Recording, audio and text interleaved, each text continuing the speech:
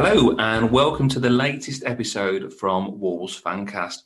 As ever, we're recording this on the evening after the game today as Wolves suffered another derby heartache as we lost 3-2 in today's lunchtime fixture against West Brom. It doesn't sound any easier reading that out, but that's where we are. And, you know, all pods are difficult after a defeat and none more so than against our arch rivals as well. However, we're here to discuss what went down today, the hows, the whys, and from here. So to go through those points, we've got Luke, we've got Rich, and we've got Gully. We'll dig deep in because virtually I'm looking across at three guys who I know will have a lot to say and a lot to get off our chest today. And there's a lot to talk about and cover. But we'll start at the beginning as we always will do. So Nuno made a couple of changes. I think in the days leading up to this fixture, Adama was obviously a key name that we were keen to get back into the side, as was Bolly. So both were introduced. If I come to yourself first, Luke, if we take us back to just after, I guess, 11:30 today, what were your initial reactions on the team as it was announced today? I thought it was probably one of the best teams that we could have picked today. I had literally zero qualms with how we went. No issues with the personnel or the shape or the system. It was very, very refreshing to see Bolly back.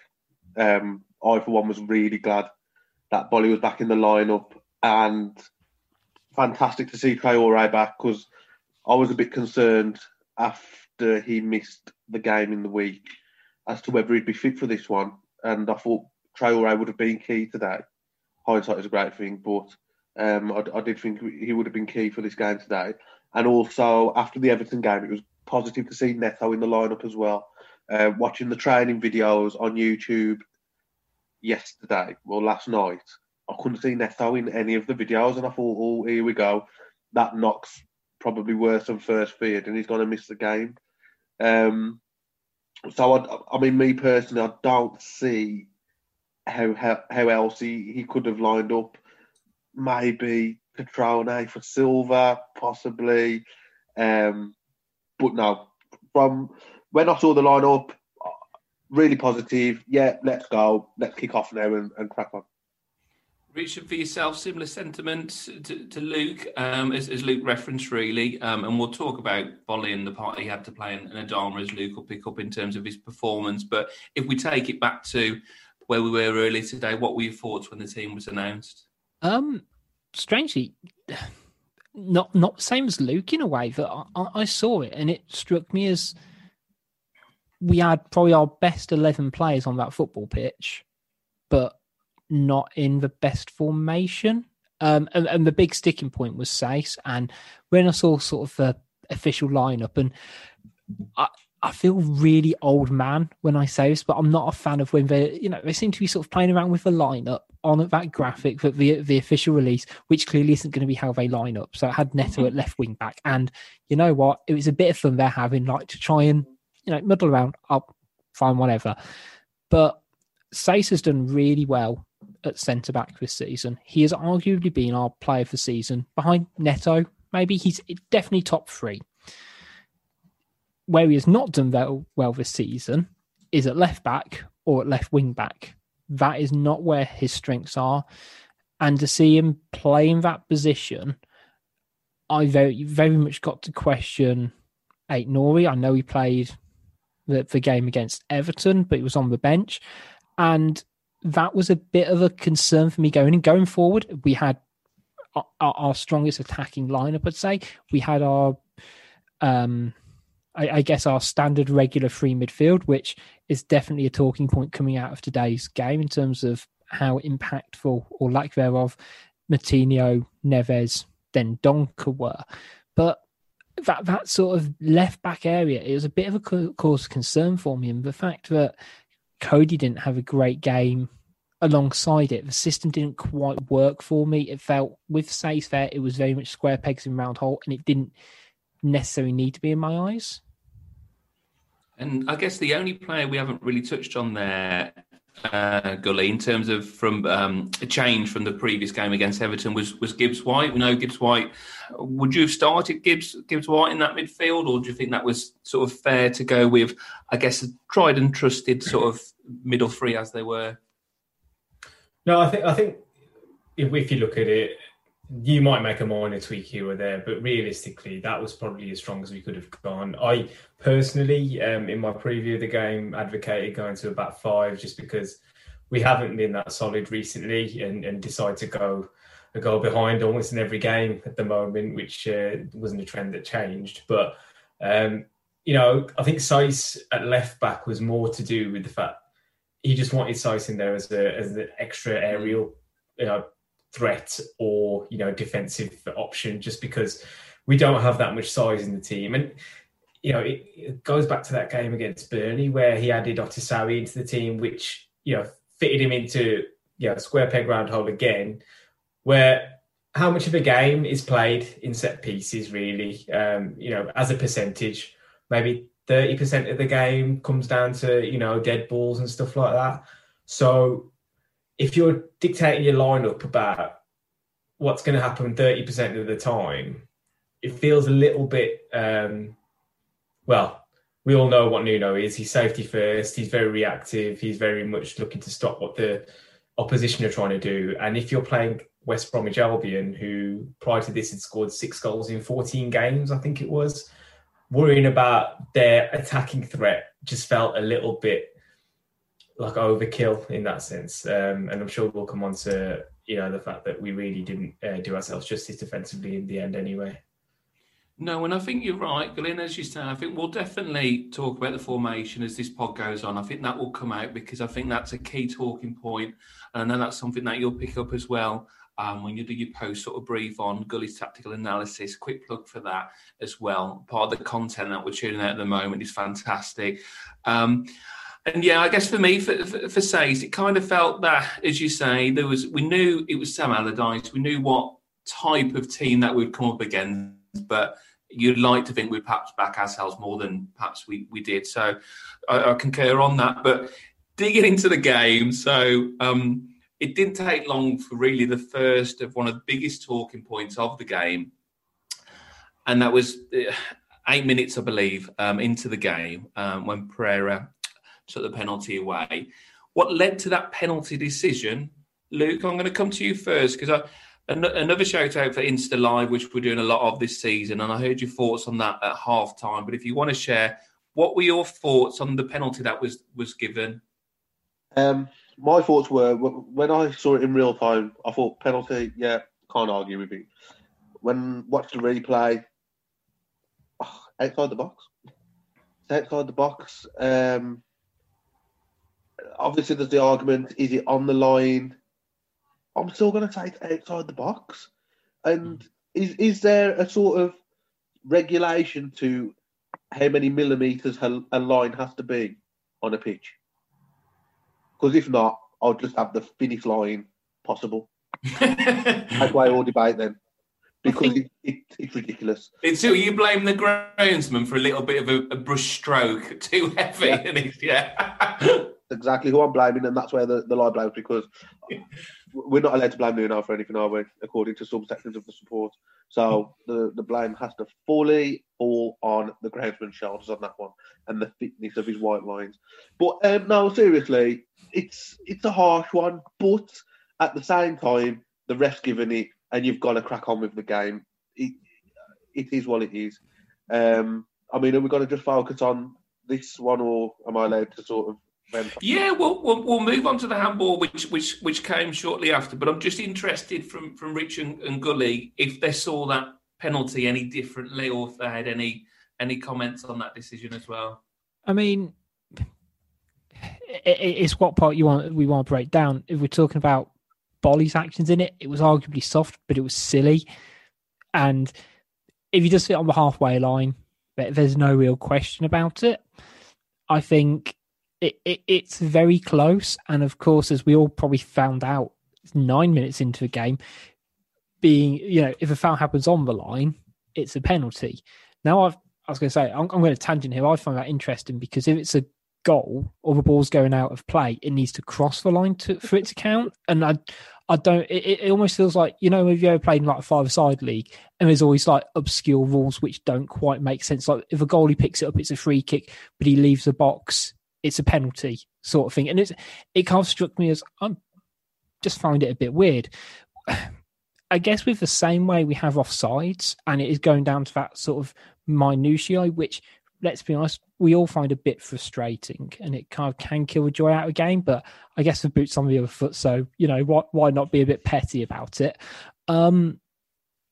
If the thing that they are analysing is whether it is inside or outside of that box, and, you know, where it is in relation to the edge of that white line, I think that's very hard to tell if that's actually happened in the box, personally. Can I just throw something in there? Offside, you can't be offside in your own half, can you? No. So how can you be the other side of a white line and it be a penalty, but then the other side of the white line, you're not offside? So we can take the ball away. So obviously with a goal, if any of the ball is that side of the white line, no goal, no throwing. If you're offside, but you're sort of goal side of the white line, it's not offside, is it? So then why does it turn into a penalty when you're sort of defensive goal side of the box on the line, sort of not crossing the line? So you're saying like on like a goal line technology, the whole of the ball's got to be over. So you're saying that wouldn't be given in that sense. So I think there needs to be some consistency there. So it's come down to now the fact that where with goal line technology, it's whole ball over the whole of the line. So this would have to be whole player over the whole of the line to be in the box. Yeah. Is that what you're suggesting? Yeah. Or at least for contact to be across the other side of that line, I guess. And I don't know, like I feel like we're probably not talking about what is probably the main talking points, but I think it's an interesting point in terms of the rules of the game. That I think we define the outside of the pitch by the outside of that line, not the inside of it, like in rugby or in American football. That's totally true. I mean, my mantra on this kind of stuff, to be honest, is be so good that refereeing decisions don't impact your football match. That's bottom line. That's bottom line. But when it's a matter of fact like this, and having watched it a couple of times, to my mind, Callum Robinson, at no point is he actually inside the box. I think Bolly might make contact, or the ball might be in the box or something like that. But Callum Robinson doesn't appear to be stood anywhere but the other side of the line. And for a matter-of-fact decision like that, you know, when it comes to offsides, they really are quite particular about where they're placing lines, you know, how they look at it and where they're measuring from. For a matter-of-fact decision, it didn't feel like they took enough time to actually judge that for me. Because it were they judging on whether it was just a penalty then? It was just a position. Well, they give the foul, and I don't think there's any arguments about the foul. No. It's just about the position of the foul, and they didn't take the time, I think, to actually make the judgment properly. I think this is the thing, and it's, you know, you have subjective decisions, you know, and interpretations, but this is clear. You know, you're either in or you're not.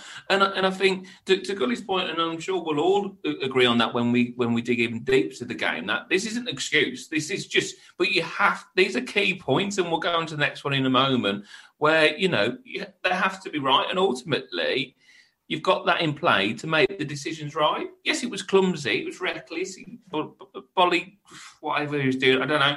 But to my mind, the only point Robinson got into the box was after the challenge. It seems quite simple that if your initial challenge is outside of the box, it's a free kick.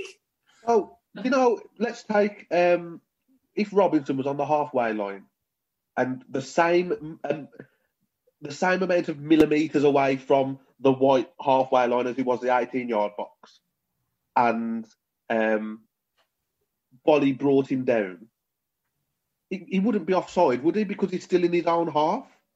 But let's say if he was over the line and Bolly brought him down, it wouldn't be a free kick because it would initially be offside, wouldn't he? So I just for the life of me, I don't understand it. And what blows my mind the most is the referees. They're sort of in this. You know what they're like? They're acting like police at the football matches when you cannot have a conversation with them and you can't question them. And not even in a snotty or arsey way, but you can't have that debate because it's just, no, it's at arm's length all the time. No, you cannot have this debate with us. We've got these rules, even though they don't make sense, and there's a lot of questioning that needs to be had around them. But not even just the referees, but the FA, they've got a lot of questions to ask for, and I don't want this to turn into a rant about VAR because this game is bigger than VAR. And I don't want it to come across like, oh, well, they've lost to Albion, so they're using VAR as an excuse, because that's not the purpose of this argument. It's just there's still a heavy debate needed around the laws of the game and how the refs and the video assistant referees are implementing the rules. And win, lose or draw, that's a fact. Yeah, we can't not talk about this because these are key points. The reason, you can argue and rightly so that it wasn't the defining, and we'll come into as the game progressed, we'll see where things went wrong. But and I think that it's just the fact that it's just the arrogance sometimes of these refs that there's no engagement. Is that it was just like he ain't going to change his mind. But Luke referenced, and it was shortly after, which again could, in the context of the game, have made a huge decision. Kieran Gibbs, handball. Who wants to take that one up first? He nearly caught the ball. I don't get it because it's I know he didn't make his body bigger. Has anyone ever heard Peter Walton go against a decision? That pissed me off today. That did. That proper. I probably haven't watched enough games to know, but if anybody's heard, I'd love to see a tally up of whether he ever goes against a referee, because it's shocking how bad he is, like in terms of siding with him. Honestly, you know what's exciting about that? Today, that decision hasn't been given, and Peter Walton has said, "Oh, the referee's decision is the correct one." A very, very similar incident will happen next week, and a penalty will be given. And Peter Walton will again say the referee. What's so frustrating? Like, oh my God, you do not understand how I would love an hour or two in a room with Peter Walton or any referee and just have the conversation with them about the rationale behind their thinking. Because I'm fearing for their safety at the moment, to be honest, Luke, if you decide to get into a room. I'll use an example. I can't remember. Luke and the Waltons. It's the Walton household. Someone here to see you, Pete. There was a handball given. I think it was Tottenham v Brighton, but I might be wrong. It was definitely Tottenham, and it involved Eric Dyer. Now, a ball came in. It went over Dyer's head. He's jumped for the ball, and the ball's been headed against the back of his arm, and the ref's given a penalty.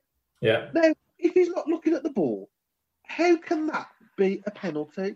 And then the Kieran Gibbs one's not when he's actually used two hands, and bearing in mind the Eric Dyer one hit him close to his shoulder at the top of his arm. He's used the actual palm of both of his hands. He's fighting the ball. He can both see hands movement as well. of the ball. Both hands. His hand, you do actually see a slight movement of his hands as well. The ball touches not one palm, two palms, two hands, two palms of his hand, and the ref. And you know what? I can even excuse a ref and say, "All right, he don't see it." But when VAR's looked at it, oh my God! Like, how does it make sense? Now, if somebody can make it make sense, I'll be forever grateful. I mean, blow my mind. The only thing I would say, Rich, is because I'm going to come to you to get your view on it as well. The rationale, I don't agree with it, by the way, is he didn't have enough time to get out of the way. It came to him too quick. I'm not saying I agree, but that I'm guessing could be the only reason. He's gone that way, and then it's the frustrating part. Well, I say, earlier in the season that would have been given. Because they've obviously changed their sort of view on it. That doesn't help anything. But, Yeah, so 2 points. I mean, I'm not a big fan of the, I don't know. It happened within this game, so I'll concentrate on what happened in this game. But I've played enough football. I've watched enough football. We all have here. Apart from when you're playing goal, I don't understand why you'd have your hands in that position. I don't know what he is trying to achieve. It has not been whipped up. It's not been like crossed at him Like the Kilman one, ironically, I'm now bringing up an incident where I've said I wouldn't. Yeah. But, it's not like the ball's been drilled at him from 5 yards away. It has been from a drop catch by the goalkeeper, and he is underneath it.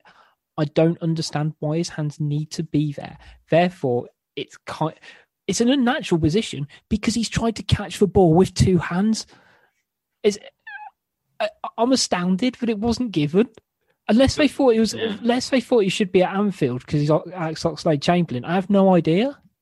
Gully, you're a cricket man. He was in the slips then, wasn't he, basically? Near enough, honestly. And to be honest, it was a bad drop then, if that's the case. It's an absolute dolly.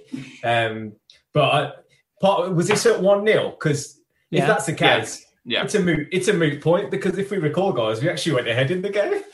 I was going to say, we still, honestly, the way I see it is how far we're into recording this. We're 21 minutes in and we're about 10 minutes into the game so far.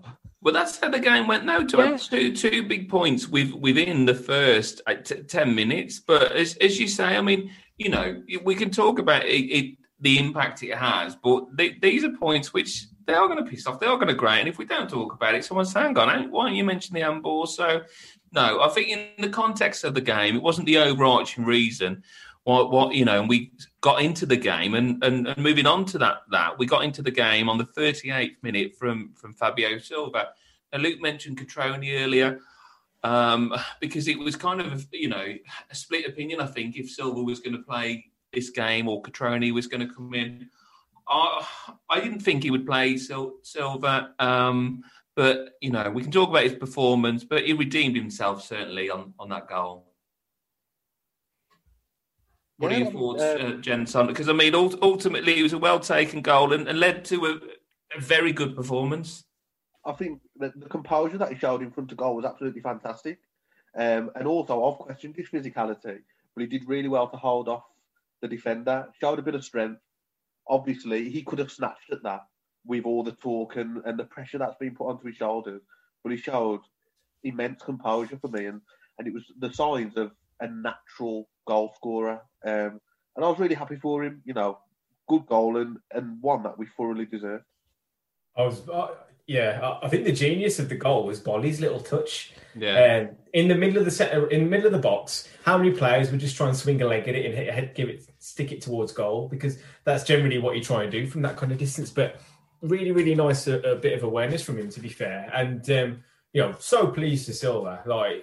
It must be so tough. When you've come into this kind of situation. He has been thrown at the deep end. What I will say is, if he didn't pull that away, you'd be asking some serious questions of him.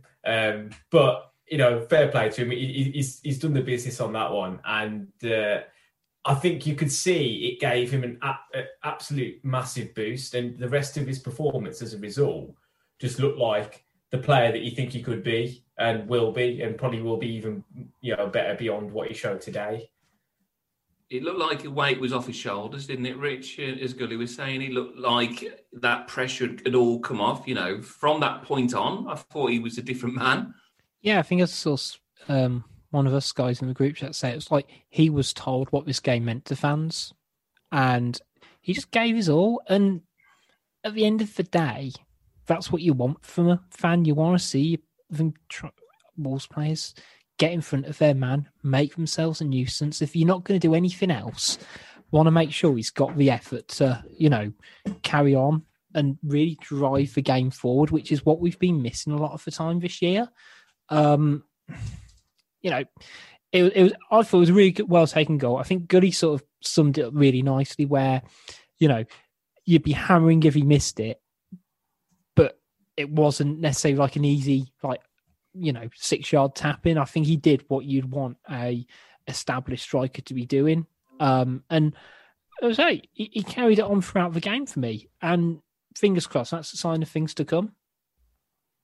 No, absolutely. I think, a coming of age performance, really disappointing result and performance overall. Just another point on Fabio as well. I think what Nuno says a lot in his post matches about him is, you focus on your tasks. And don't really get too wrapped up in the scoring of the goal. And to be fair, what I saw from him today was with his back to goal, he was holding up the ball a lot better. Those little things that allow you to build play up into the game. And I think that's where he really needs to improve. I think if you put chances on a plate for him like he had today, he probably will score.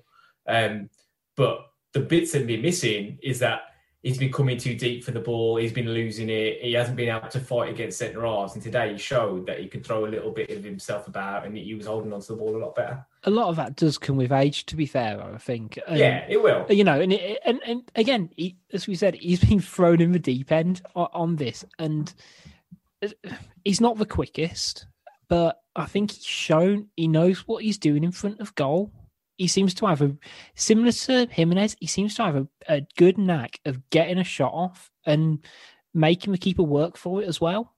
And, you know, he's a big guy. He's got a bit of physicality about him. He just needs to know when to apply it and be a bit smarter with it, which, you know, will only come the more games he plays against tough opposition, unfortunately.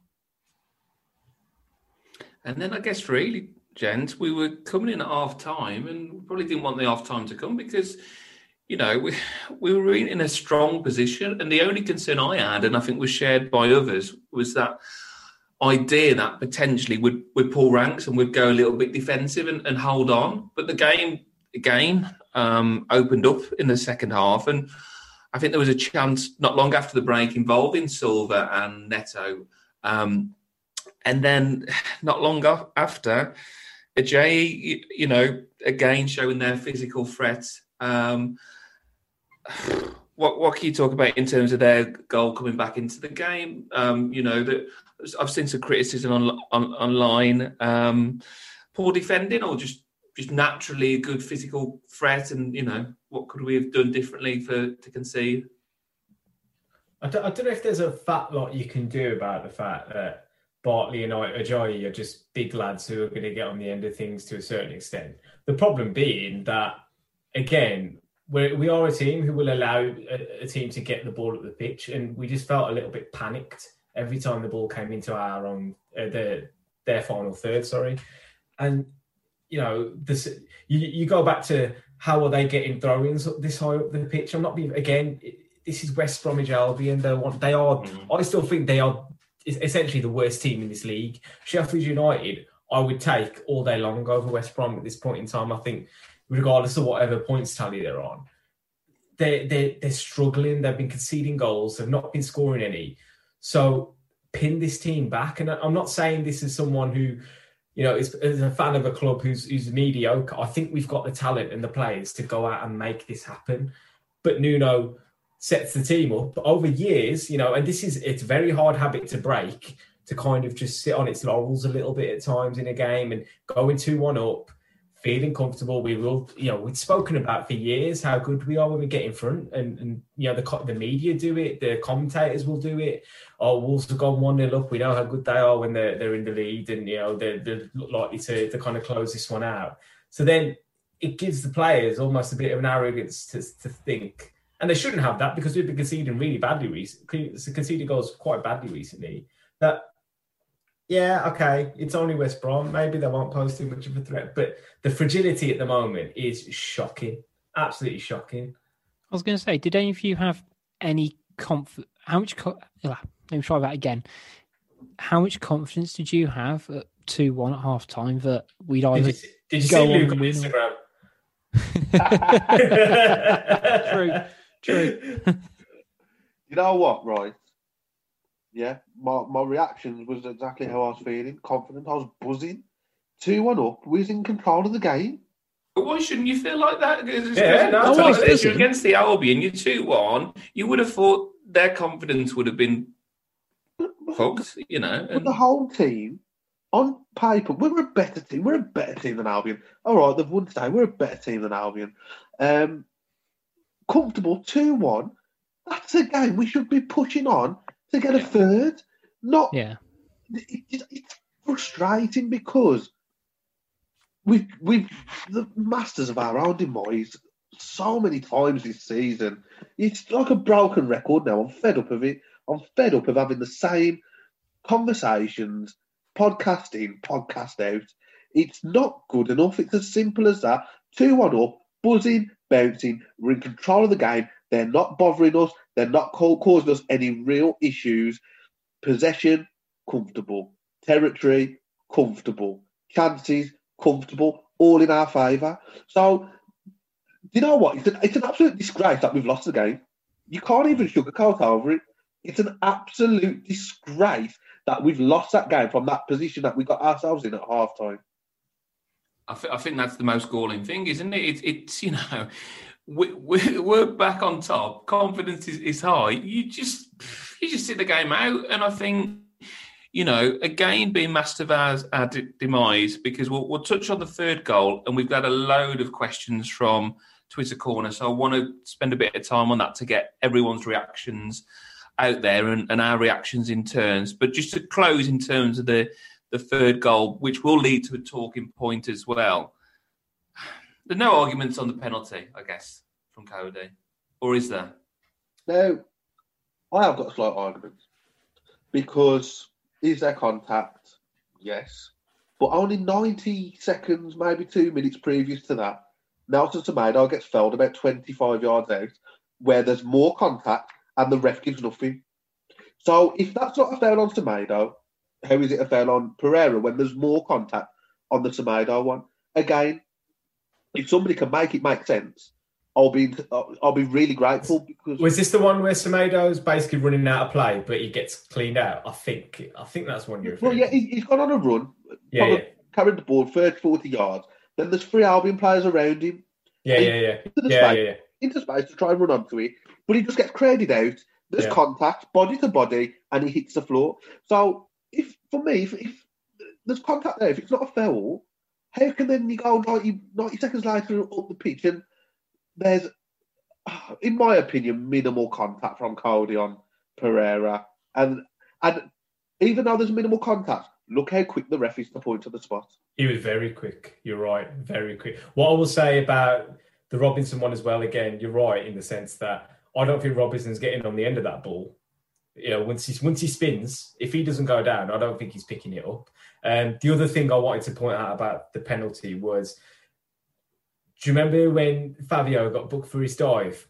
Very similar situation where the ball got played into his feet and the defender's tight to him. He is tight, but he's not so touch tight that, he's liable to give a foul away. Coady, it was very much like Cardiff when he gave away the penalty against Medine in the last minute and Rudy made the save. He's touch tight for no good reason. Show the guy away from goal. Even if he spins you in that kind of situation, Bolly's round on the cover, what's he going to do? It was a panicked kind of, he felt the need. I think he's got, obviously at that point in the game, they're back at 2-2, and there's an anxiety around, and there's just a panic in the defence that says, oh, we've got to get the ball back. We can't be losing to these. We can't be losing to these. Oh, fuck, we've conceded a penalty. And, that kind of quick decision-making is reminiscent of how we played for a good 5-6 weeks, I reckon. Just little things at the back. Not big things. I don't think defensively, over a course of 90 minutes, we're that bad. But today, the decision-making in really significant points during the game was just awful. And Coady deserved to get dragged. I was going to say, you're definitely right on the Coady one, because when it happened, I was like, I'm sure I've seen him do that a few times. It's not even that he always does it on the penalty in the penalty box either. And there's been a few cases where that's happened. And as a centre-half, it does happen. If you're playing against a smart striker, if you're about half a yard too close, it happens. But he does always seem to get a bit too tight too often. And I reckon if you look through some of the bookings he gets, it's usually for someone spinning him on the halfway line or him just trying to go through the back of the player and not quite get him there in time. And it's not good enough, really. And those really where we've covered up to this point are the goals. And I think the main talking points from, in terms of the impact they've had on the game. But there's more to this. So what we're going to do after this short break is go to some of the comments that we've received online after this. Hi, Richard here. Before you go back to hearing us dissect the latest Wolves news, some really shoehorn Simpsons references, a bit of 90s film action, and of course a bit of wrestling, I just want to do a quick shout out for our sponsors, Pixel Yeti Media. Now, they've done a fantastic job on the Wolves Fancast website, wolvesfancast.com. Please go check it out. But they're not just web designers. They're a creative agency that cover all your design needs, from websites, brochures and signage to marketing, logo design and branding. There's basically nothing they can't do marketing-wise. So make sure you check them out at pixelyetimedia.com, and I'll let you get back to enjoying the show. So one of the comments that we've had, and Gully sort of referenced this, so we keen to get all of your views on this. So we talked there in terms of the third goal and Coady. So Gaz Roberts has got in touch with us to say, should he have pulled Coady the way he did? Yes, he was poor, but to do that to him was uncalled for. I guess he's talking in terms of the context of him being the skipper and kind of making such a public substitution. And this seems to me, gents, who wants to take this up first, this seems to be very significant that it's the first game he's been pulled. And in a local derby, this is quite big. I think it's a big statement by Nuno. And if I'm being honest with you, I think he's lost the players. To pull Coady, your captain, in a local derby, when he's never been pulled before, and in my opinion, there was worse performers out there today. Who should have gone off then? Moutinho, terrible. Neves. But think about the player who's coming back onto the pitch as well. This isn't just Coady getting dragged. Ryan Aït-Nouri's coming on. Yeah, and if you think about it, we're chasing a game. Coady, to be honest, he didn't have a good game. His passing game, for a start, wasn't on. He wasn't good with the ball at his feet. And I think as a result of that, the rest of his game kind of fell off as well. Did he make the sub at all? Well, Aït-Nouri coming on at left back, we weren't getting anywhere near like goal. There's no point in leaving Saïss on in that position if you're gonna be chasing the game. He's not offering you anything going forward. So Aït-Nouri coming on was fine, I think. Did the sub impact the game? I think Aït-Nouri offered more than Saïss would have or Coady would have going forward. We had one shot on target in the second half. But do you think it would have changed? It would have changed? If Coady got left on, do you think we would have been any better for it? Possibly not. But to make a statement like that, to make a minimal change on the game, is poor management. No, but come on. There aren't untouchables. There's no untouchables in this squad, though. There's no untouchables. Why should anybody be exempt from getting dragged in a game? Nobody should be exempt, but I just think it's like with his Lee Mason comments. Wrong time. I do think there's something in the fact that some of the substitutions he made today felt like totally on Nuno. Like Cutrone going 2 up front was like, oh my god, we've gone 4-4-2. I was going to say, felt really bizarre. It was odd that we ended the game like that, and it felt like he didn't have a plan. But you look at the shape of the team from about 70 minutes onwards, terrible. But I think there's another part of this. There's another part of this, which is this is the first time I can ever recall Nuno saying before a game that it's a must-win or that there's any extra pressure on it or anything like that. And I think he ended up managing the game in that way as well. He made the Gibbs-White change pretty soon in second half, I think. It was quite quick, and he doesn't usually make changes that early. And to then, make some of the substitutions that he did felt like a manager under pressure, kind of whimsical almost, that he felt like, okay, I need to do something. What can I do? And then just kind of, it was winging it. It was winging it, to be fair, second half, totally. And that worries you, doesn't it? And I think it's, I take that point because it was quite cavalier, wasn't it, really? Someone who's very system-driven and will acknowledge the fact that it's a derby and it has significance, but to put a must-win on it and then think, shit, I've said to everyone... It was a bit like on Football Manager. But I think... to that point, Rich, sorry, I was just going to ask, because a very similar message we've got, because I want to get to as many people as we can, as if I've got them on the line waiting. You know what I mean? So Jakey, a friend of the Fancast, said, can anyone remember Nuno bringing a sub on and us looking better as a result? I've been saying it since we're in the Championship. And this feels very hindsighty of me. I've been saying for years, but I recorded. I remember. I think when we lost, I can't remember which game it was in the Championship, but we were able to get away with it for the last couple of years because of the quality of the side. And there's been quite a lot of times I found or felt even that when we've been losing, he is very, and I understand it, that he is very process system driven, and you trust what the team are doing. Don't change it too much, even the personnel who are on the pitch. And I, to an extent, I agree with that. But actually, if something needs to change, those players and that manager need to adapt to have a greater impact on this team. And there were times in the Championship when that was the case. And you know what? It didn't matter because we won so many games. And it's not really always crept up. But this season, it's become more and more apparent that the subs today, it struck me as on Football Manager where you're like, right, I'm losing. Let's change formation. Oh, that's not working. Right. I'll just play around with it and see if that next thing works. And then that next thing. And I don't think you should necessarily have your subs mapped out. I know some managers do. But there didn't seem to be a strong thought process into those subs winning us the game or allowing us to score again.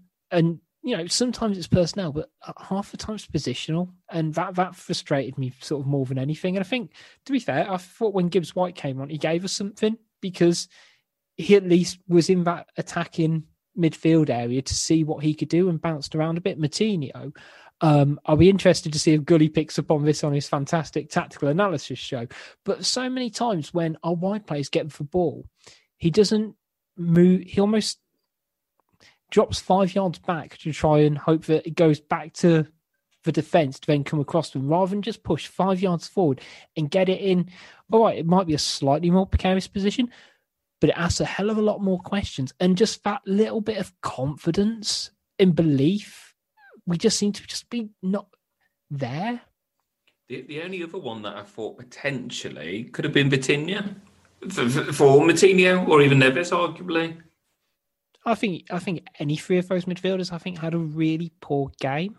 You know what you find with Moutinho, Dendoncker and Neves, and like I said, this is quite obvious when you have a look at like the pass maps and stuff. A lot of their passing is very safe. Like you say, you might pick up balls in a more precarious situation where you might lose it, but it's high risk and high reward at the same time if you can make something of those kind of situations and playing in tighter areas against a team who they weren't that threatening on the break. Let's be honest, there wasn't that much pace in the Albion attack to concern us. You should be able to throw an extra body forward into the kind of the half spaces, the number 10 positions where you can get more out of getting balls into those kind of positions. So without sounding sort of too arrogant, it's João Moutinho. He's one of the best, most cap Portuguese players. He has got the ability to pick that ball up a little bit further forward. With no great disrespect, he's up against Jake Livermore. Jake Livermore isn't going to apply a hyper-pressing game to try and snatch the ball off him when they're 3-2 up.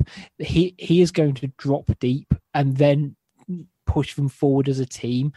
And it's those little things which you don't do when you're a team lacking confidence. And I think just to add to that, there's a point again on Moutinho that I've received here, but there's a wider point here which Links Wolf makes. Going down, no other way to look at it. 9 points out of a possible 33 since Jimenez injured. This ridiculous experiment with 4 at the back has to stop. Squad needs freshening up. Need a goal-scoring centre midfielder as Moutinho just isn't up to it anymore. Paraphrasing that bit slightly. But I think that gets the message across. There's a bit to pick up on there. I guess I'm not just saying this for reaction here. This is the reality. Are we in a relegation fight? No? I think there's 3 worse teams than us in the division. That's what I'd say. I don't feel that technically answers your question. That doesn't mean we're not in a fight for it. No. Yeah. I'm with you. I think, I don't think we're kind of one of those teams at the bottom that I would be concerned. But do you know what? I look at it and I think, well, when we're in the Championship, we were saying we're too good to go down. Now we go down again. And, I don't want to scaremong, but, at what point do you say, well, actually, something's not right here? I think it would be naive not to think so. We're 10 points off Southampton, I believe, following Fulham losing the game today. But the form's terrible, absolutely terrible. And you look at the games coming up, our next 10 games, maybe 1 or 2 look winnable. But we've put ourselves in a position now where from the next 10 games, 30 points, we need to collect at least 20. I think what you'll find is that Nuno will probably strip it back a little bit. He will go back to basics within the shape, and we'll probably see going forward a lot more like what we're used to over the last few seasons. Now, my problem with that is it is slightly more negative, but that system gave the players confidence. We've been playing without confidence for about a good 5 or 6 weeks now. So to then just play, players without confidence in a system that you're familiar with, but that's also more negative and invites more pressure, invites more room to make mistakes, I think, still. I still think we're in a position where our forwards aren't going to thrive off the lack of service that they'll get over the next few games, where we probably will play a back 3 and a back 5 and be a bit more passive. And our defenders are out of so much form that they're still likely to make errors at the back, and we're still likely to concede goals, no matter what shape. It's nothing to do with formation. You can't tell me we conceded goals today because we played a back 4. We conceded goals because we made stupid tackles around the penalty area, and we conceded off a long throw-in. There's nothing to do with the shape. So it becomes an individual player problem, and that's the biggest concern of all, I think, at the moment. But I think to that Gully, I think it's just... And this is maybe me looking at this very simplistic, and that's fine if I am, but I'm just saying it as sort of I see it.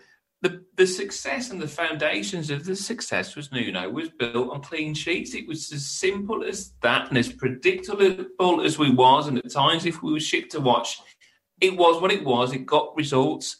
And now we've gone from a side which, built that success and foundation on that to a side. And I know this tradition has been put into account. And I get there were isolated incidents with a header and 2 penalties here.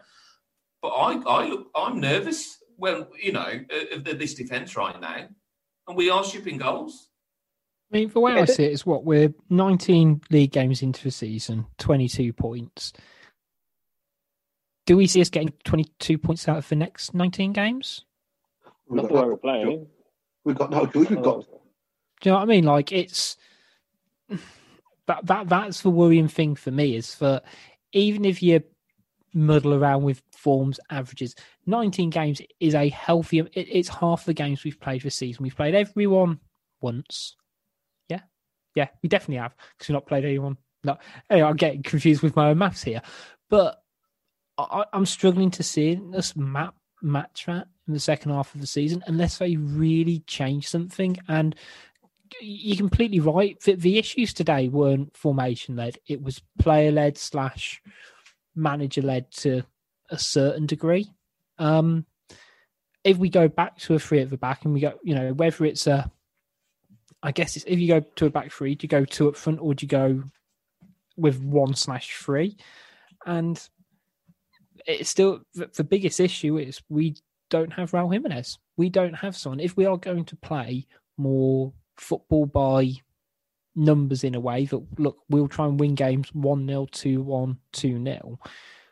We need to be clinical. And I struggle to see us doing that with the players that we do in that formation without exposing ourselves heavily at the back. So when do we start questioning Fulton and what they're doing? Well, because this is the part. Like Gully touched on it. It's all right. You can say Nuno in, you can say Nuno out. Let's take the way Gully's looking at it. It's not tactical. It's player-led individual errors, which shows to me, if we're still doing this 19 games in where we've been shit more than we've been good, that says to me we need new players to come in. Why aren't Fulton bringing in players in this window? I think honestly, Luke, there's been an oversight in the recruitment whereby we're still playing with our championship back 3, essentially. Yeah. We haven't upgraded that part of the pitch at all. Whether you think Bolly's a top-class centre-half or not, he is. But the guys alongside him, they've not been upgraded. Cody, yes, very important to the way we play and his passing and the leadership skills, etc. Romain Saiss he's still a stopgap measure for me. Like as much as I love him and he's a top quality footballer in many ways and he can fill many spaces and whatever. You're not telling me you couldn't find a better option than him somewhere, like wherever you're looking, and who's going to be a permanent spot, left-footed centre half who can do a job for the next 3 or 4 seasons at Wolves and will make us a better team.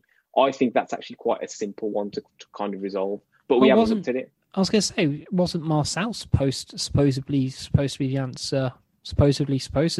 I felt like Marcel was signed just to sort of cover Johnny's injury. Essentially, yeah. I think that was the plan. With his own injuries, obviously, of course. Yeah, and again, I think there's just been a fundamental failing in the recruitment policy. And, you can lie on Nuno wanting a small squad, but that doesn't really wash, if you ask me. I think let's take the Jimenez situation and we'll take it away from the defence and move it to the strikers.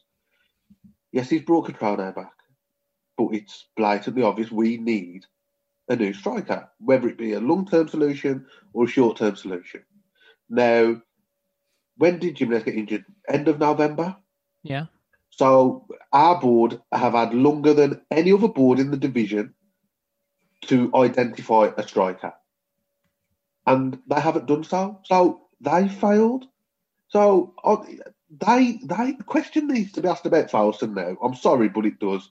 Because if we end this window without signing a striker, because Jimenez isn't going to play again this season, even if it's just on loan, then they've let us down. They've let us down. Would it be too harsh to say as well that Cutrone cost us getting a point today with that chance at the end? Well, you could argue that, but again, with the Cutrone situation, it's desperation with both him and Morgan Gibbs-White. They've brought them back on loan, and we're not in a situation. You know what? I was talking to my mate today, who's an Albion fan, and he summed it up perfectly. And he said, you're bringing back players that have gone out on loan and they've been out of form on loan. It stinks of desperation. And he likened it to when Leicester recalled Harvey Barnes from Albion. They recalled Harvey Barnes from Albion because he was on fire. Now, if Morgan Gibbs-White or Cutrone was on fire in their respective loan spells, then you look at it and you say, yeah, good move, that is. But we brought them back when they've not been in form at the club. All right, you can say that Swansea fans was happy with Gibbs-White, but he spent a long time out injured. Yeah. And he's no great shakes. I'm sorry, but he's no great shakes, and he's not a Premier League level footballer. The Championship is his level. We've seen Gibbs-White, haven't we? He's not a kid anymore. We've seen, he's had a good run in that side. Is this a Fosun issue or is this a Nuno issue? Is Nuno saying, actually, we're all right? I know his PR line is solutions with the squad, and that strikes me of he's playing a very sort of tactical sort of answer to that, because I think he'd have to be extremely naive to think that the solutions are within the squad. Granted, I know people will be piling in this to say Jimenez out, Johnny's out, Marcel's out, we've got 6, I think, Podence's out. I get they would all have made a difference and potentially started today. I get that. But is it, again, just an example of Nuno's mantra in this small squad, which we spoke about in the last pod, which when things are going well, it's lauded and it's brilliant. And when the shit hits the fan and we're out of form, it's actually bit him on the arse. I mean, surely if we're supposed to be a system-driven team and quite a scientific in terms of how tactical we are, for me, like everyone knows their role. It's almost military-driven. Whoever comes into that team knows what they are doing. And it doesn't quite feel like that a lot of the time. And Cutrone, when he joined, didn't necessarily fit the style of play. And little things like that, where it just seems to be, we've gone from being this really cohesive unit to one where it can almost feel like we've got 11 individuals on the pitch. Not quite to that extent, but there seems to be a clash in styles. And Podence is a great example for me that, actually, no, this isn't an example. This is a separate point, sorry. But he's out longer than I think we were all anticipating. The fact we've had to bring Gibbs-White on a loan, it wasn't that he's going to be out for a month with a hamstring injury, because it feels like we can't keep him fit, which is another huge stalwart of this regime, is being able to keep their squad fit. And, you know, if we're relying on players not to get injured, it's a bit worrisome that, you know, how big's the Premier League squad can you have? Is it 23, 25?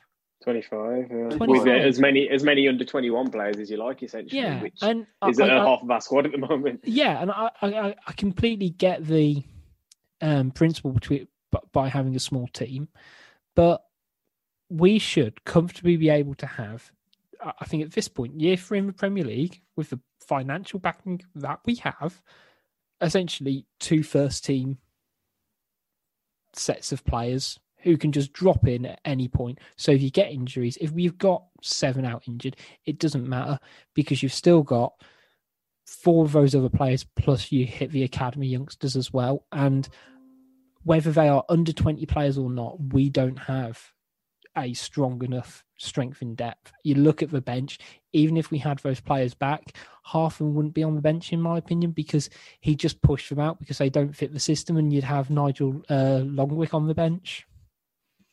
Yeah, I think, you know, there's frustration there. I think there's definitely an argument with going back to tried and trusted, and will we see Nuno be a little bit more cautious just to kind of pull rank and what he was perhaps trying to do this season, you know, not kind of go there. But, I mean, we're on a difficult balance here because we are reactionary, but as you spoke about before, we're calling it as we see it. There are issues there, and they've got to be addressed. And Tom Casson raises a point on Twitter Corner. Where do you stand on having your say on the game? It seems that these days you can't say anything vaguely negative against Wolves without being called a plastic fan. When did we stop being able to have an opinion? And I think that's fair comment. You know, it just because we're disappointed doesn't mean, you know, we don't care. We do it because we give a shit and because actually we think that we should be better than this. Do you remember when in Jackett's 3rd season and it was getting really drab and there were calls for Jackett out? And you know what? I backed around it. I guess similar reasons why people back Nuno of what he'd done for the club. And I remember the phrase happy clappers being used quite a lot. It's similar but different. I think everyone's just reacting to a situation that's in front of them. I don't think people quite want to believe that Nuno's infallible. And just let's just call it as it is in terms of, you know, Nuno and what your force position on him at the moment, because there will be people calling for his head. He's lost me now. He's lost me. 3, 4, 5 weeks ago, the rut was starting to set in, and I thought, you know what? I'm going to sit on it until the Albion game. But I've said to myself, if we lose to them, I'm done with him. So to win me back now, he's got to win the FA Cup. Seriously, he has. I'm done with him. If I woke up tomorrow and saw on the Express side that Nuno's been sacked, fuck. So Luke, let me put this to you then. Based on what you've just said, yeah. If you know, we go back to the conversation we're having in the first half of this podcast. If that free kick was given instead of a penalty, just as an example, Albion don't go 1-0 up. Yeah, we perhaps score 1, maybe, you know, we draw the game, maybe win. What are your feelings then? Because essentially, if we win or we draw, you know, take the performance as it was, you know. But then essentially, you make the point, you give it till the game today. Yeah, I think essentially your head's already in that place, really, isn't it? Before this game. I didn't want to sort of feel like it was a knee-jerk reaction because this has been festering inside me for a good month or so now. Because it's not been good enough. And what's going to change? I think, from my perspective, if I just kind of give my own take on it at the moment, I sympathise with Nuno in the situation he's in, just because. I'm not talking about the personal life situation and stuff that people keep banging on about at the moment. I'm purely footballing wise.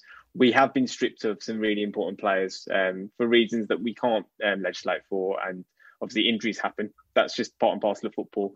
Yes, we can go on about how you should be planning for that and there should be contingencies and all this kind of stuff. But ultimately, if you're taking out last season's, guaranteed starter at left wing back, your guaranteed starter in as your central striker, Daniel Podence, I still think is a massive, massive loss to us as a footballer and the way he's been playing for us recently. And you then, try and implement, have a group of young lads who are kind of still wet behind the ears to try and, cover that arse, really. You're going to have troubles. My problem at the moment is, like you say, I don't see Nuno progressing the club beyond where he's taking us to. And for me, till the end of this season, he's still good enough and, smart enough and capable enough to get us onto a decent footing within the Premier League. I still don't think we'll finish way low down the league table. I think we'll finish somewhere between 10th and probably 13th.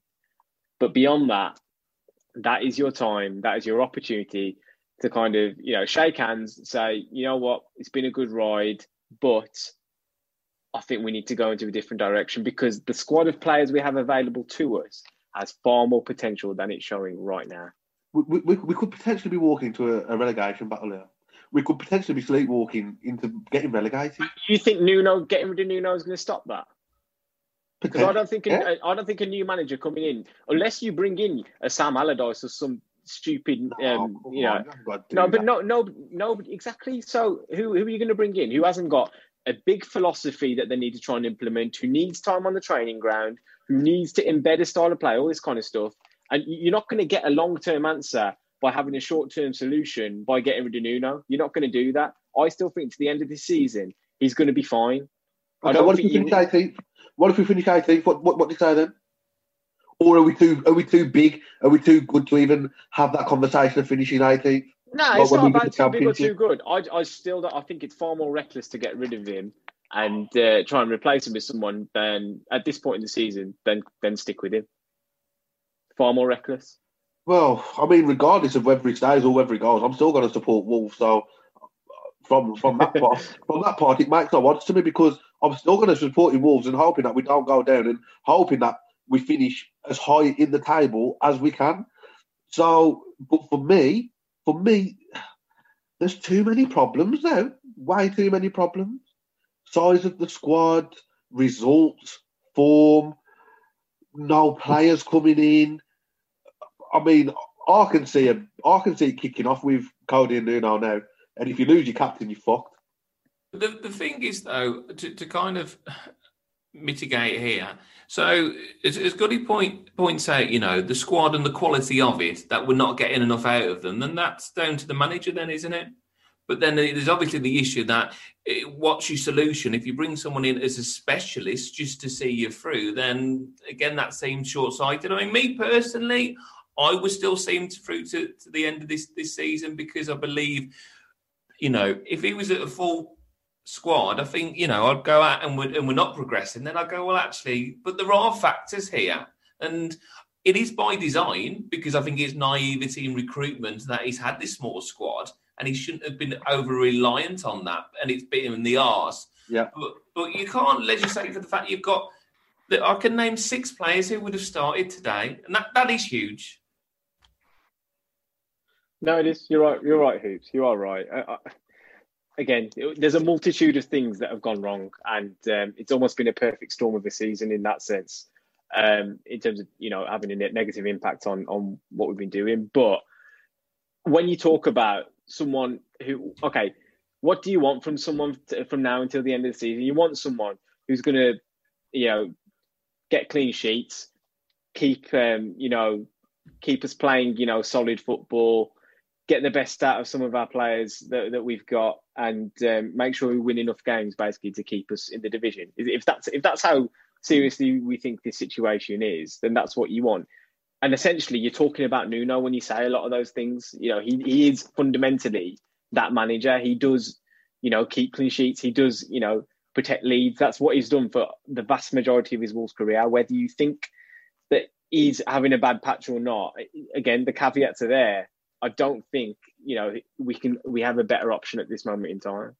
But can we be drawn on sentiment, Rich? I mean, is that he's obviously Nuno's got a lot of credits in the bank, hasn't he? Ultimately, yeah, it's obviously difficult because of what he's done at the club, but I'm sort of siding with Gully in a way that what will a new manager bring in? Is he going to be able to impart his system in a matter of weeks? Is he going to bring in his personnel in the time the window closes? And the answer is sort of no. I back Nuno until the end of the season because I think if we change him now, it becomes very difficult not to. And we've almost just got to hope that things turn around, or to say that there are 3 worse teams than us.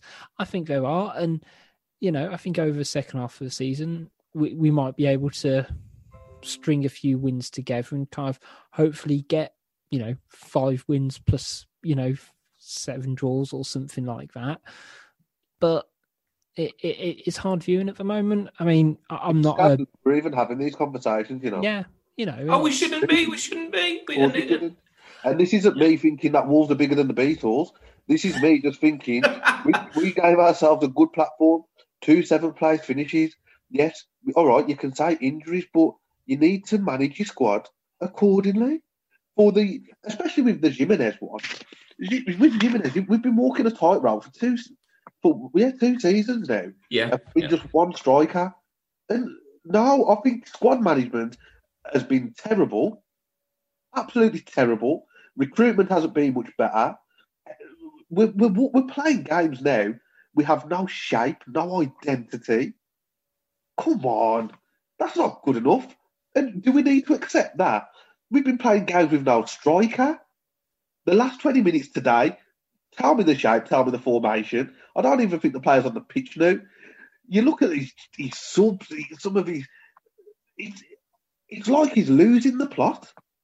The concern is that the cracks are showing, and are we going to plaster over those cracks and then give Nuno the ability to do that, or are we going to look slightly outside of the box and think actually something's awry here?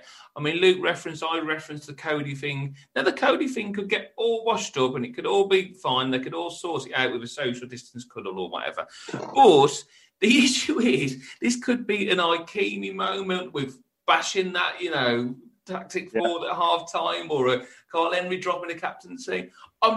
We don't fucking want it to be, but it could be. And it could be that if we look and do this podcast is, in a time capsule in a few years' time, think, why didn't we see the signs? Come on. Cody, yeah. If it weren't for Nuno, he'd be down, playing on loan at Barnsley or something right now, just frigging, running around the central midfield in the Championship. He owes his career to Nuno at the moment, and if he wants to give him a rocket, then Nuno has every right to do that. I'm not saying the time and the place, and I think it's been poorly managed. Similar to how Fabio Silva, poorly managed. There's too many incidents now where we can discuss poorly managed. I think the difference with Cody in some of the names I referenced there is you'd assume a professionalism, as you're saying, a relationship which has elevated Cody to get an international call-up. So there's got to be a level of respect there. I think it was just more the fact that what message does that send out? And I don't know, I'm not going to put words into your mouth, Lou. Is it a case of that could have been discussed on the training ground and maybe leave him out for the next couple of games as opposed to that statement? But then you're chasing the game, aren't you? And with Crawley coming up at the weekend, that's the perfect opportunity. If he's had a stinker, especially when it's your skipper, when it's your captain, that's your right-hand man. Cody is Nuno on the pitch. They should have that respectful relationship. Even if he's having a stinker, he didn't play that bad that he needed the hook like that. Or it's not like it's the first time he's ever played bad. Cody could have been hooked off several times before over the last 3 or 4 seasons, and he hasn't. Yeah. Well, then it comes back to poor management. So with Crawley at the weekend, Nuno, right, keeps him on for the 90 because we still the result. It didn't really impact the result, did he? ultimately, and yes, okay, hindsight is a fucking beautiful thing, but then they have the conversation Monday morning. Look, Codes, I don't know what happened against the shit, but you wasn't on it. So Chorley's coming up, cut game. I'm going to give you a little rest. We'll go over a couple of things on the training field. Step into my office. We'll discuss a couple of things tactically behind closed doors. But you've got to miss out the Chorley game. No one would bat an eyelid. But now we've probably debated this for 20 minutes on this podcast because Nuno's made it a problem. No, but I think you were saying this because he's a centre back, and centre backs don't get taken off, do they? That's like. Of course. No, how often does a centre half get taken off? You don't change it, but your centre half pairing does not change over the course of 90 minutes unless it has to. The only reason he came off is because Saïss, left-footed option centre half, better passer of the ball during this game. Cody, he wasn't moving the ball well at all, and that's what we needed at that moment in time. Ryan Aït-Nouri, better attacking option down the left. Saïss getting into the box and getting his head on the end of things. That's all there is to it. I don't think there's much more. Let me put this to you then. Moutinho was fucking shit today, and he's been shit all season, right? I won't say all season. Moutinho has been absolutely stinking. So why didn't he bring off Moutinho, put Saïss in midfield, and he could still put Aït-Nouri at left back? But Saïss isn't a more attacking option of a footballer than Moutinho, though, is he? Cool. Listen, who's got more goals this season, Saïss or Moutinho? Off set pieces. What about his goal against Leeds? Set piece. What about his goal that got disallowed against Leeds? From left wing back. But it's an option, isn't it? It's an option. And you're telling me that's beyond the realms of possibility, that change. Put Saïss into the middle, Aït-Nouri on the wing, so you've got more attacking threat out wide. Because we attack out wide anyway. Don't really attack through the middle. And no, but this conversation, you haven't hooked your skipper. But in essence, again, nobody should be exempt from getting substituted. So the whole skipper thing it's a red herring for me. So bottom line, I still see more sense in the substitution he made than any of the other alternatives that there could have been. That's why I see it. I mean, I find it interesting that we think Nuno's not lost the plot, but he's lost the fucking blood. I say bad it is. But he's clearly not got the same nous that he has shown previously. As we've just said, Cody is him on the pitch. I find it fascinating how both their forms are mirroring each other at the moment. That, the last month, defensively, we have looked fragile. We have not looked organised. We have not held good shape a lot of the time. We have been sloppy. We've been poor individually. And you could say that about from the management and his leader on the pitch as well. And I think it sort of culminated today. He didn't have a stinker, it wasn't like it was a catalogue of errors. If you were going to hook him, you could have hooked him against Liverpool. If you were talking about just massive individual errors. But he didn't. It was today because it was just a full-on, just a breakdown of how they've been looking to play. And hopefully, they go into a training ground Monday morning, it all gets put behind them and they start almost from scratch again. And, complete clean slate for everybody at that club, including the players, including the manager. And I think, Rish, we all echo that because this is a big moment, Luke, coming off the back of a derby result. The only positive, and tell me if there's any others, was Fabio today. I think there's a lot of disgruntlement here, but there are positives. I think Fabio will give us an opportunity. Then hopefully he can kickstart because, as we talked about after the goal, he seemed a different player. Hopefully he can kick on, and we hope that obviously Nuno, if he is to retain with ourselves, then he does find those solutions that we talk about, and we progress in the cup, as Luke says, and hopefully in the league. So turning our attentions now to the cup and surely, but also when we look at the fixtures coming up, I believe we've got Palace in the league fixture coming up, and we've got Chelsea. I think Luke references there's some tough games coming up, as you would expect in the Premier League. Starting specifically with Chorley, but also for the Premier League fixtures, what personnel changes would you make? I mean, for me, I think Kilman's been unlucky. So if we're talking defensively, is there an opportunity for him to come in? Obviously we're waiting on some of the injuries to come back, and we don't know the full detail of that. But I guess there's a couple of bits to this question. Will you change the formation? Should he change the formation, and should he change personnel? I'd go full strength. So for Chorley specific, but what would your full strength be? Would it be as of today then? Because we talked about that there wasn't really an issue with the side as it was, No, I'd bring in Aït-Nouri because I don't think hopefully we shouldn't have to be worrying about defending too much. So you can play a bit more of an attacking defence, if that makes sense. Do you know what? I'd drop Moutinho. I'm sorry, but I would. He's been disgusting for me this season. So off the boil. And I'd bring Vitinha in for him. And, I'd give Cutrone a chance as well for Silva. But the rest, I'd go pretty much full strength because we're in a position where we can't even take a risk of making 6 or 7 changes against fucking Chorley in the cup. That's how bad it's got. No, I think we can. I think we can. I think you've got chances for Otasowie to come in. I think, Hoops, imagine, right? We make 6 or 7 chances and then take off the penalties. Do you remember 3-0, 1986?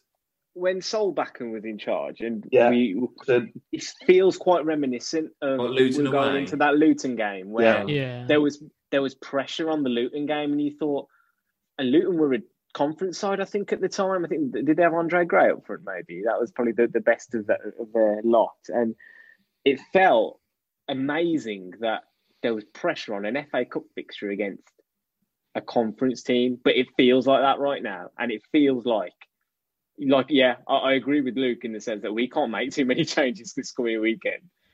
2 or 3, like you say, maybe Kilman comes in because I think he's proven himself reliable in the Premier League. Maybe, Vitinha for Moutinho, to be honest. I could see that for the next 3 games, and I wouldn't really bat an eyelid about it at the moment because he needs to play. He has to have something in the locker for us to have a £20 million option to buy him. If you're going to have that option out there and then you don't play him, you've basically wasted a transfer for the whole season then, I think. So make sure you go out and use him for the next few weeks. And Cutrone, give him 90 minutes. He'll sniff out a goal somewhere.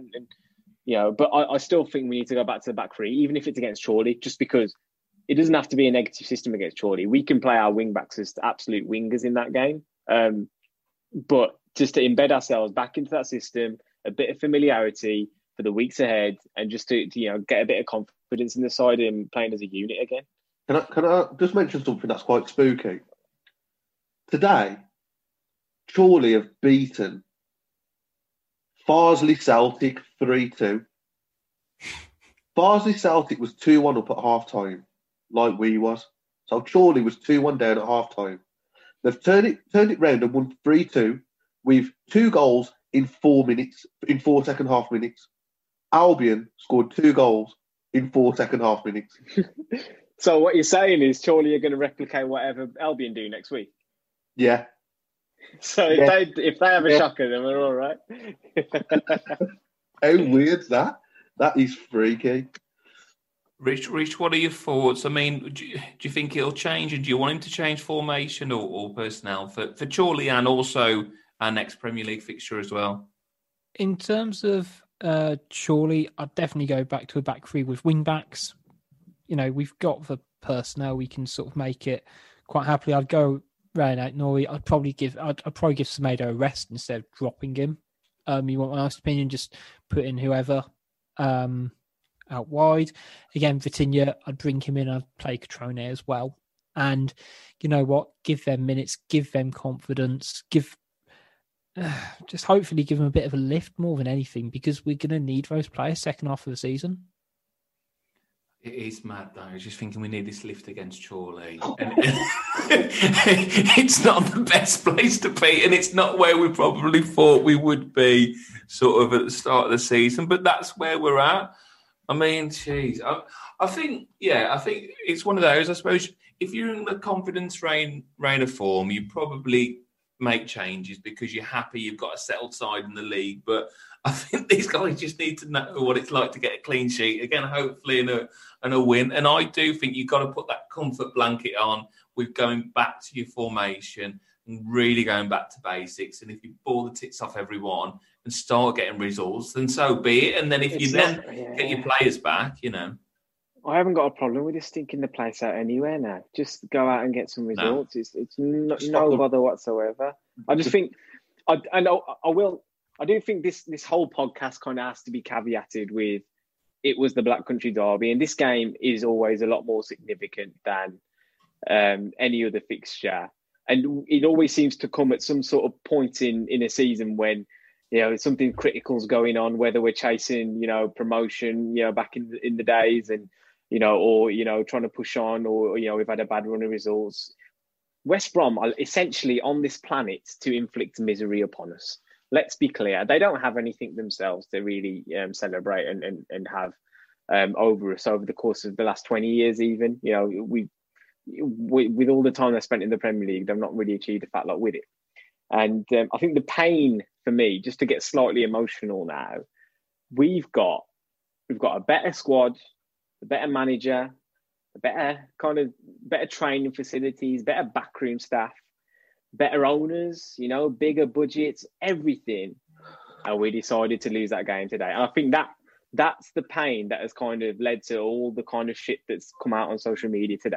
So when we wake up tomorrow morning, I think it's worth everyone just kind of having a bit of a reset and thinking about the fact that West Brom will probably still go down this season. We can't let that define us. We can't. I think you're right, Glenn. You talk a lot of sense, and I get it. And I think it's just the fact that they've got this bloody voodoo curse on us. And I said this coming into the game: if we were top and they were bottom, I wouldn't be confident, because it's just as it is. And it's the fact that at certain points in the history, particularly in recent history, you go to the 5-1 and then the double relegation, that it seems that they're the catalyst. And I think it was Jason Jeffries that made a point on Twitter about Nuno, and someone saying, we'll wanted Nuno out. Said, no, don't let Albion have this. Don't let Albion own this situation, whereas a direct result of this defeat, we get rid of the most successful manager we've had since the 50s. And I think that's the issue. Yeah. It ain't working at the moment, and that's fine, and I get that, and I absolutely respect those who say, well, actually, we might need to make a change, because they may well be proved right. But I think, but this is we don't want to be reactionary. We're not doing this for likes or interactions. Everybody that's come on and everybody that's on social media, generally speaking, I can't speak for everyone, are saying it because this is how they see it, because they're pissed off and they're frustrated. And because we didn't expect to be doing this podcast when we set this up, this week, to be talking about a defeat and conceding 3 goals at home against Albion. But we are, and that's what it is, and we're hoping we can move on from that. We've got to do predictions very quickly for Chorley then. Luke, scoreline for Chorley. 2-0 Chorley.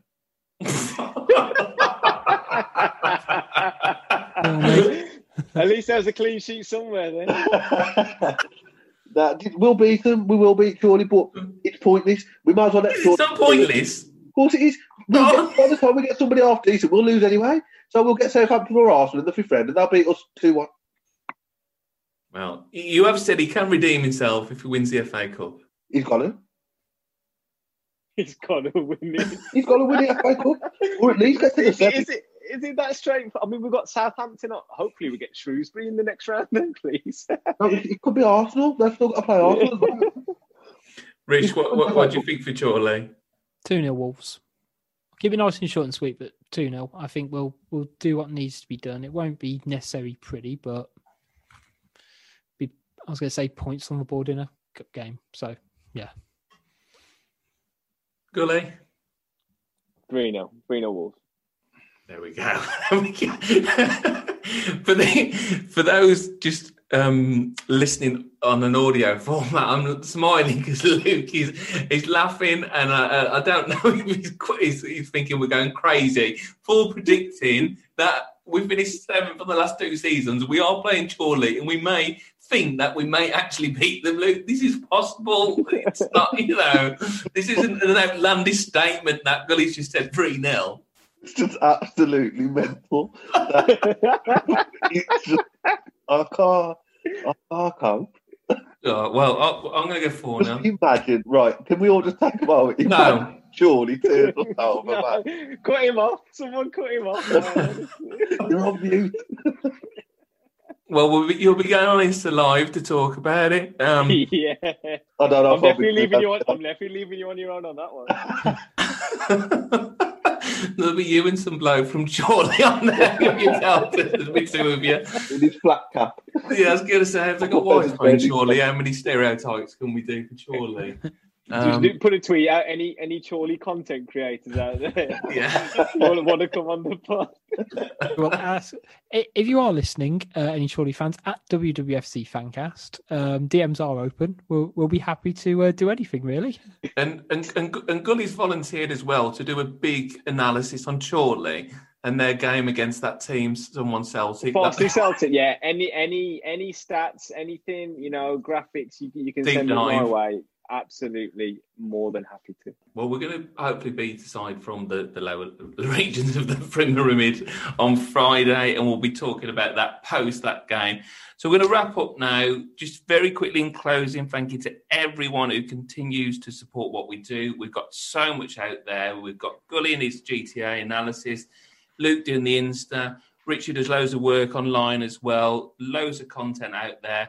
For me, this is going to be my last one, probably for some time as I'm heading off onto a new job. But it's been a pleasure. So thanks to everybody who continues to support the Fancast. And I know I'll be continuing to support what you guys do going forward. So from all of us, we'll see you soon.